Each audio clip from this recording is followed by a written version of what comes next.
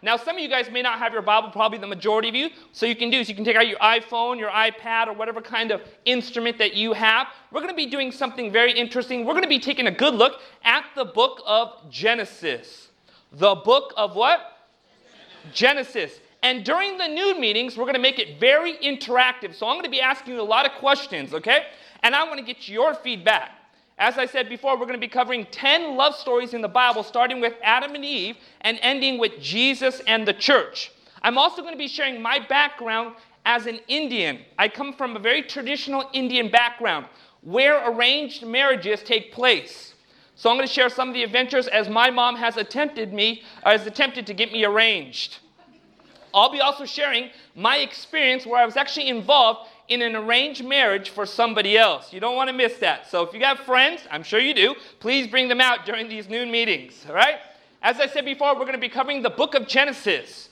Now, what I really like about the book of Genesis, it's a book about origins. Origins about life. Origins about creation. Origins about how this planet came to be in the condition that it now is. Origins about love. Origins about marriage. And when you look at the book of Genesis, you're really blown away by all the wonderful things that you learn. In fact, when Jesus was oftentimes teaching, he would always refer to in the beginning, in the beginning, in the beginning, in the beginning. He'd always go back to that, you can say that primary part of Scripture, the very first part of Scripture, which is creationism. And there we see God's perfect plan. And so when we're looking for a standard of righteousness, or we are looking for the way that God wants us to do things, we need to go back to the book of Genesis, and there we will see what God's original plan was for humanity. All right, take a good look at this. Genesis chapter 1, verse 26. Now I want you to pay attention to this. This is very unique. You may have a King James Bible, a New King James Bible, or some other version, and you will see a unique literary structure that takes place in Genesis chapter 1. Okay, somebody tell me really quickly by the raising of your hand, what is Genesis chapter 1 all about? Okay, raise your hand if you know that. Okay, really quickly, why don't you tell me what Genesis chapter 1 is? And by the way, if you give the wrong answer, I'm going to make you feel very embarrassed. Go ahead. Genesis chapter 1 is about God creating everything. Very good. Very, very good. Very good. He nailed it right on the head. So think about this, ladies and gentlemen.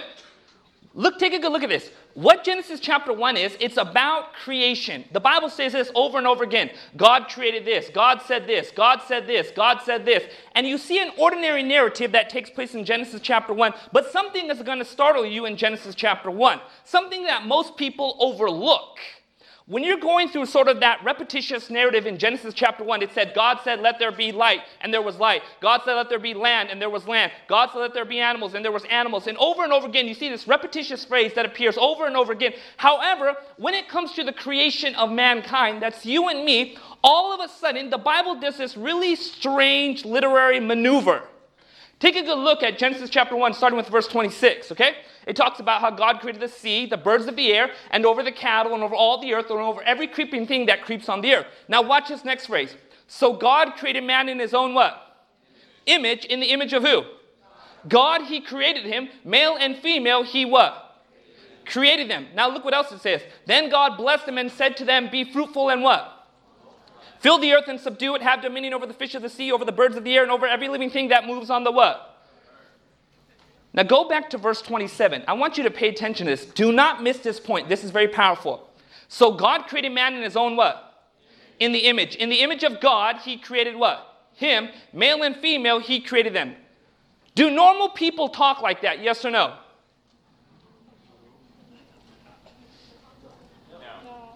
Are you sure? Of course not. Most people are not redundant in that sense. When you're reading Genesis chapter 1, it seems to be this very ordinary narrative until it gets to verse 27, and then it becomes very repetitious and very redundant. It says, so God created man in his own image. In the image of God, he created them. Male and female, he what? In 3 different ways, it states the exact same thing. It's very unusual. In fact, when you take a good look at the margins of Scripture, all of a sudden this verse actually becomes indented.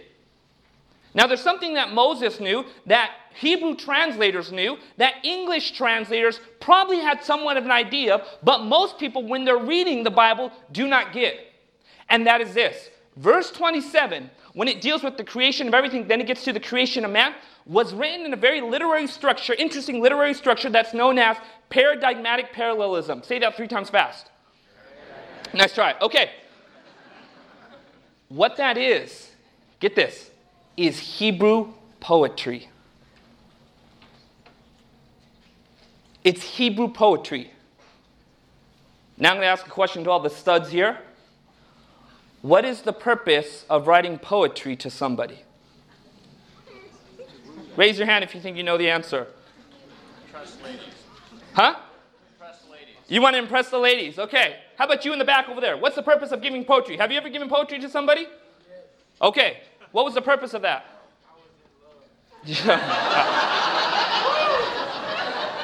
This is Loma Linda. I don't know where you think you are, mister.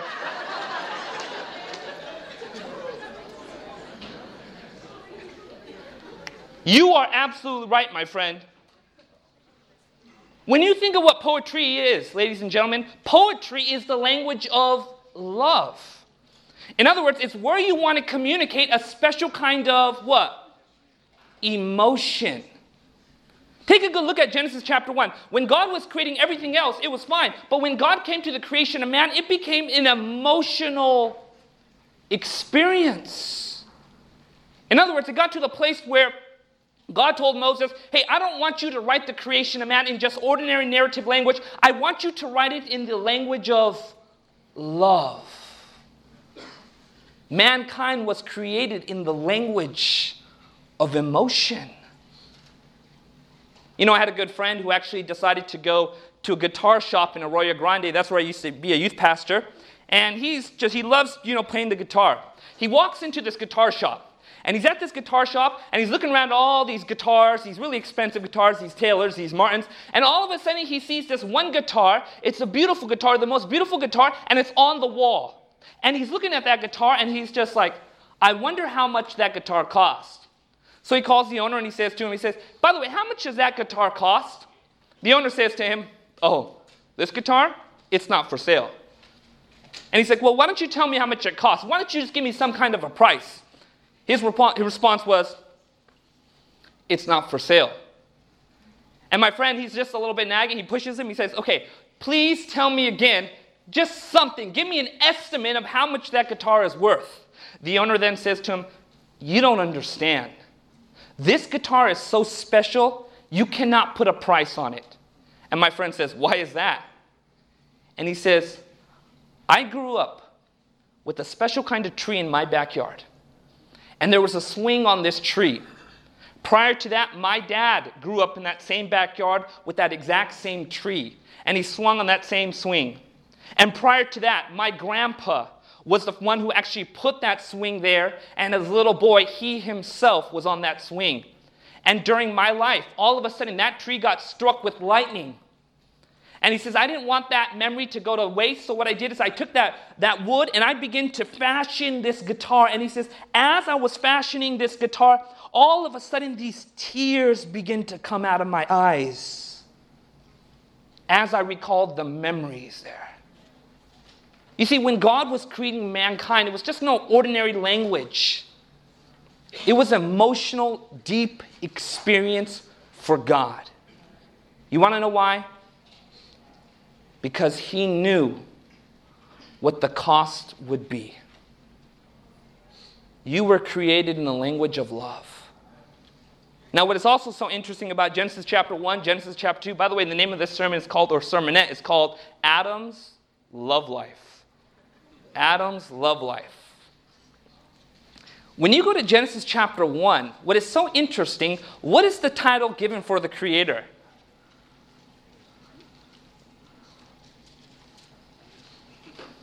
It's not a hard one?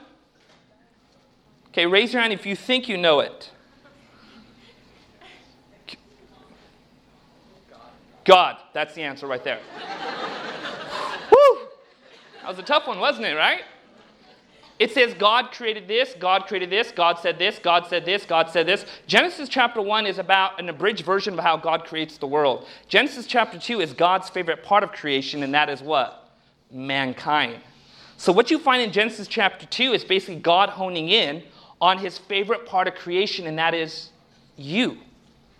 But what's very interesting is that the title actually begins to change. God is no longer just God. When you read the title for the Creator in chapter 2, when he's having this special kind of relationship with mankind, it is actually Lord God now. So everything God does in chapter 2 is the Lord God, the Lord God, the Lord God, Lord God, Lord God, Lord God, indicating that when God stepped down on earth and he created mankind, it was no more that he was just this God who would create things and step off into the distance. He was a very covenant, relational God who got down on his hands, got down on his knees, and began to form Adam with his own hand. And when Adam opened his eyes, he recognized who this was. This was not just God, this was Lord God. Let me ask you a question. A very simple question. Who could give you more in a relationship? A scorpion or a bunny?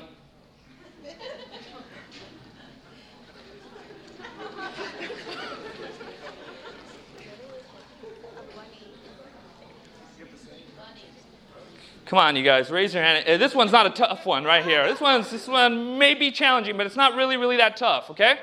Who could give you more in a relationship, a bunny or a scorpion? A bunny. Okay, yeah, I hope so. Right? Okay, who can give you more in a relationship, a bunny or a dog? A dog, right? Why is that?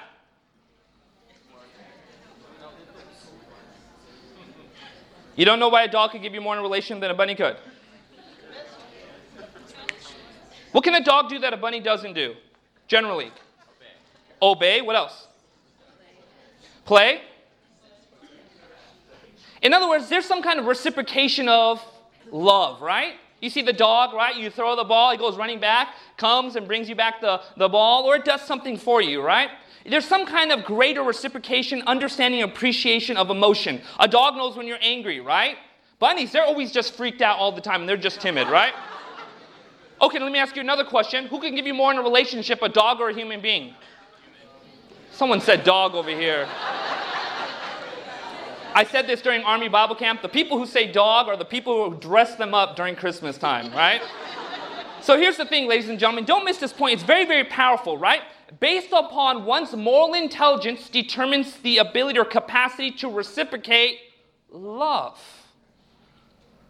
And so when God was creating mankind, he was no longer just God, he was Lord God, because Adam could understand more than the rest of the animal kingdom who God definitely was, and could reciprocate many of those emotions. But what is so interesting, the Lord God begins to give to Adam several things, okay? Number one, he gives him his home. Number two, he gives him his ministry. And number three, he gives him who? His family. He gives him Eve. A question I want to ask you, very intelligent, smart college students, is this. Why did God choose to give Adam's home and ministry before the creation of Eve? Who wants to take a shot? Yes. So he could what? Provide for him. Okay. Very good. Anybody else?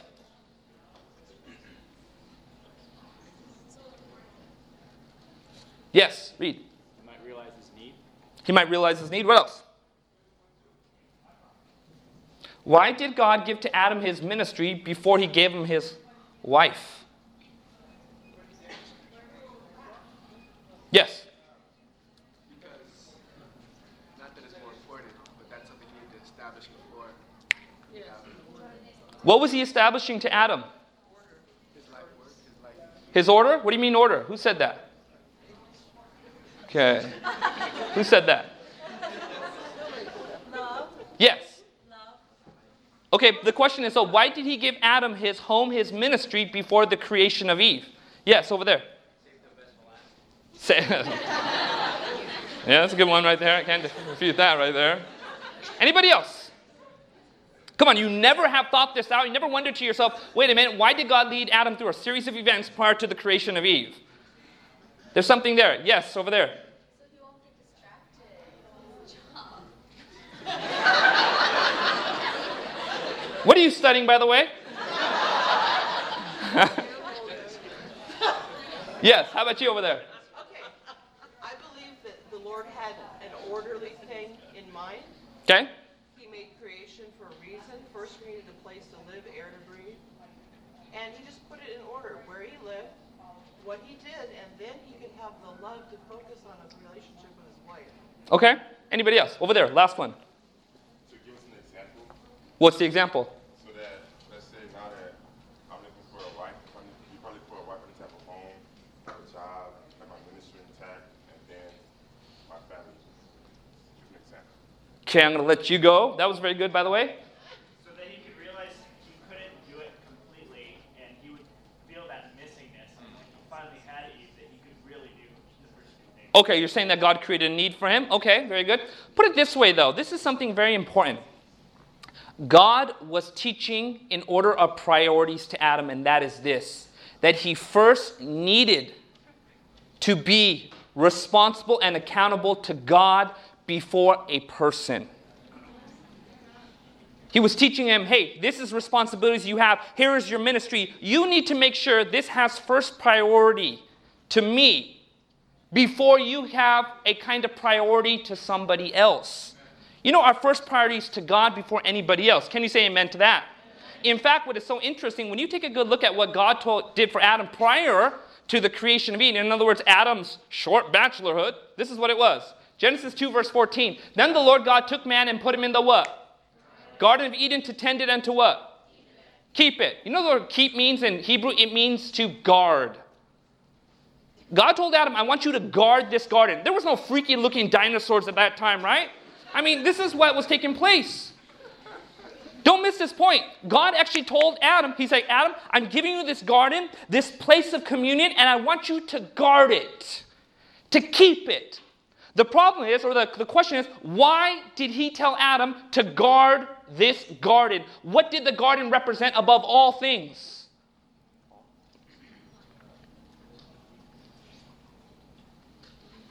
It represented his place of communion with God. Ladies and gentlemen, whether you're single, whether you're married, whether you're divorced, whether you're scarred, there's one priority you need to recognize, and that is this: God wants you to guard jealously your time with him. And no person, no circumstance, no situation should ever begin to invade that special, holy time. Oftentimes in life, I'm a pastor and I'm very busy. I have on Sabbath, we have about 300 to 400 people who go to church. We're starting a church plant. We're doing evangelistic series nonstop. I get invited to speak at different places. We have this going on, to the place where now I don't like to have my phone number in the bulletin because I'm getting calls in the middle of the night. Wake up in the morning, you know the first thing I do? I'm like, okay, I better check Facebook to make sure nobody Facebooked me. Check my email to make sure no one emailed me. And it's gotten to the place where everything else in the world has begun to invade my own Garden of Eden with God. God wants us to realize that that Garden of Eden that each one of us possesses, that place of communion is so holy, and nothing should begin to intrude or invade that time. This is of primary importance that God wants to teach each and every one of us, and that is this: our time with God is the most valuable, get this, and the most effective and efficient hour of the entire day. Amen. You'll be able to actually do much more with that hour that you give to God than you would have if you didn't do that. God wants us to guard jealously that time. All right, so here's Adam. He's enjoying naming all the animals. There's Mr. Zebra, Mrs. Zebra, Mr. Camel, Mrs. Camel, Mr. Giraffe, Mrs. Giraffe, and all of a sudden he's looking to himself and he's like, okay, where's Mrs. Eve or Mrs. Adam? He's looking around, and God tells Adam something very interesting. This is what he says to him. Genesis 2, verse 18, and the Lord God said to him, it is what? The Lord God said, it is not good that what? Now, most bachelors and single people have memorized this verse, right? Lord, it's not good for man or woman to be alone. Right? Now watch what it says next. This is very interesting. I will make a what? Helper what? Comparable to him. Who put this desire in mankind's heart, ladies and gentlemen? God, right? God made mankind a very social being, a very kind of communal being. He was to be part of a community, a kind of group that would be known as a family, a very organic model. He was kind of like part of this introduction to what was missing in Adam's heart. In fact, right after God says this, God doesn't necessarily provide right away. He then begins to lead Adam in a time of work. And as Adam is working, doing his thing, the desire is growing stronger and stronger, and he's just working his way, and he's like, all right, seems like I need help. He's working, and then he remembers, wait a minute, God told me that he was going to make somebody for me, and he still doesn't have anybody there. In fact, it says, and there was not found a helper comparable to him, which implies Adam was probably looking around. He's like, well, where's Mrs. Adam? Wasn't seeing that. And then all of a sudden, he falls asleep, wakes up, and there she is, Mrs. Garden of Eden right there, coming in, right? But what is so interesting, take a good look at that phrase right there. I will make a what? Helper comparable to him. Now, when I first read this verse, I used to think to myself, God's going to make Adam a butler. He's going to make Adam somebody who can wash the dishes and vacuum the floor. He's going to make somebody who can do all the cooking for him. What is so interesting, when you take a look at the word helper, it appears 19 other times in Scripture, and the other times that it appears, the majority of the 19 times, get this, it appears as God's powerful rescuing help. The other time it refers to military aid.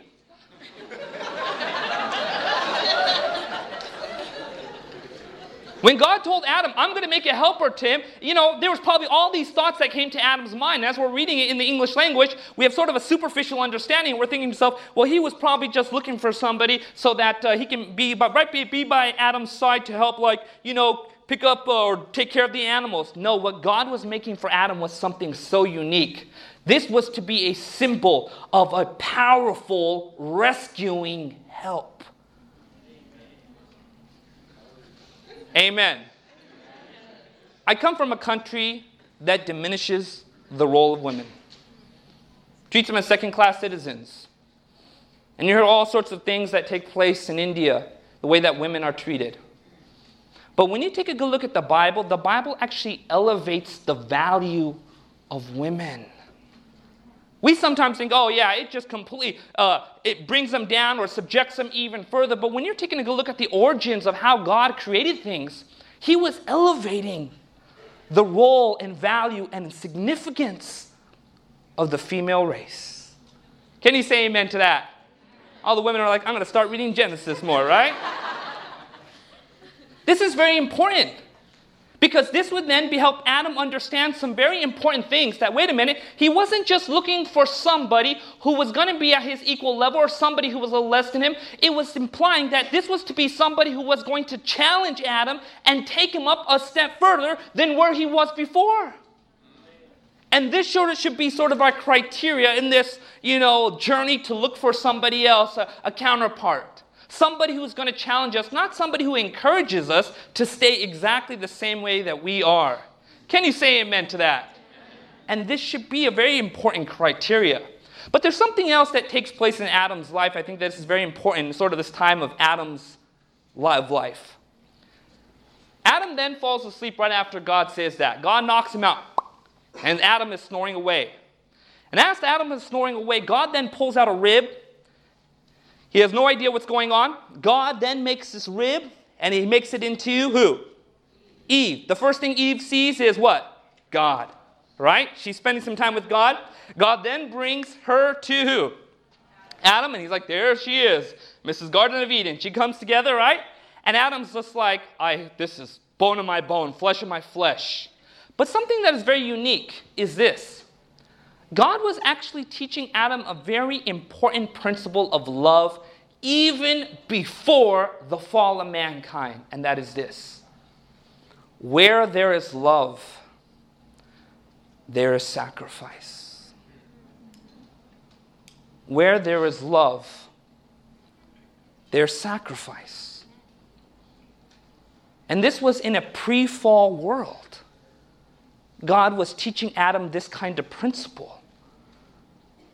When you take a good look at that word rib, it appears in some other places. Another place it appears, as well as the word that has to do with sleep, it appears when Jacob is wrestling with that angel and he gets touched on the side and he halted on one side. The word is rib. It's the same word. In fact, when you go to the New Testament and you find out about Jesus, and there he is, right? And Jesus is there and he gets hit on the side. Look in the Greek, it says rib. All this sort of pattern that begins to develop with this side, this side, this side, and this sacrifice, this sacrifice, this sacrifice. And a pattern begins to emerge in this idea, and there's more that begin to emerge, this very interesting thought, and that is this. Very powerful. That when Adam fell asleep and God pulled out that rib, it led to a union with Eve. When God touched the side of Jacob, it led to a reunion with Jacob. And when Jesus was touched on the side and blood and water began to pour out, it led to a reconciliation with all of mankind.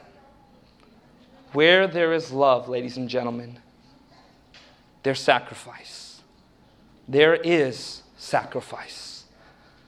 God wants us to understand something in these few minutes, and that is this. He wants to give to each one of us something that is missing from our lives in this busy, hectic world. Something even Adam needed to understand in a pre-fallen world, and that was this. He needed to come a while and rest with God.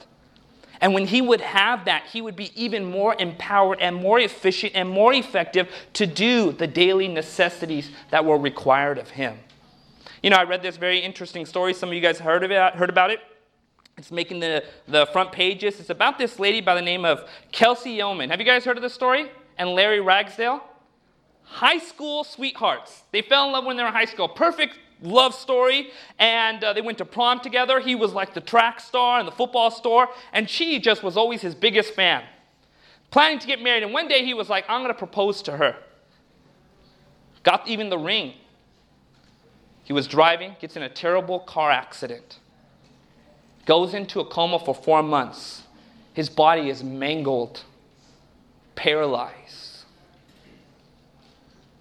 And during that time, she never leaves his side. She actually ends up getting a job at the physical therapy place, and she's always being by his side every day of when he was in that coma, and when he awoke and was paralyzed and still getting treatment, she was by his side always. She never left his side. They just recently made a decision to be married. And what is the most unusual thing about this is he will never be the same again.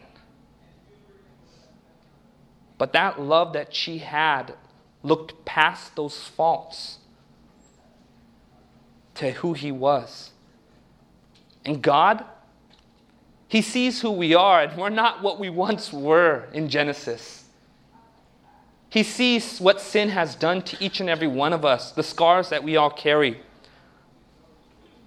the griefs that we have deep in our heart. Nobody else knows about. Yet, in spite of who we are, he still chooses to lavish his love upon each one of us. And he offers to us something so special, and that is heaven's peace. I end with this. It is peace you need, heaven's forgiveness, and peace and love in the soul. Money cannot buy it. Intellect cannot procure it. Wisdom cannot attain to it. You can never hope by your own efforts to secure it, but God offers it to you as a gift without money or price. It is yours if you will but reach out your hand and grasp it. God today is offering to you heaven's peace, that special rest if you will take it. How many people will say, Lord, I want to reach out my hand by faith and grab that peace that you have for me? Is that your desire? Raise your hand if that's your desire. God is offering to you today, even today. Praise the Lord. Let's pray. Father in heaven, learning some more about love stories in the Bible, and tomorrow we're going to talk about Isaac and Rebekah. But God, help us just to linger with that thought. that you love us in spite of who we are. Thank you, God, that even if we've ignored you or been in some kind of spiritual coma, God, you're right by our side. May every person leave with heaven's peace. May we come back tonight also at Campus Hill and hear the message that you have for us because you love us. In Jesus' name, amen. God bless you. See you tonight. This media was brought to you by Audioverse, a website dedicated to spreading God's Word through free sermon audio and much more. If you would like to know more about Audioverse, or if you would like to listen to more sermons, please visit www.audioverse.org.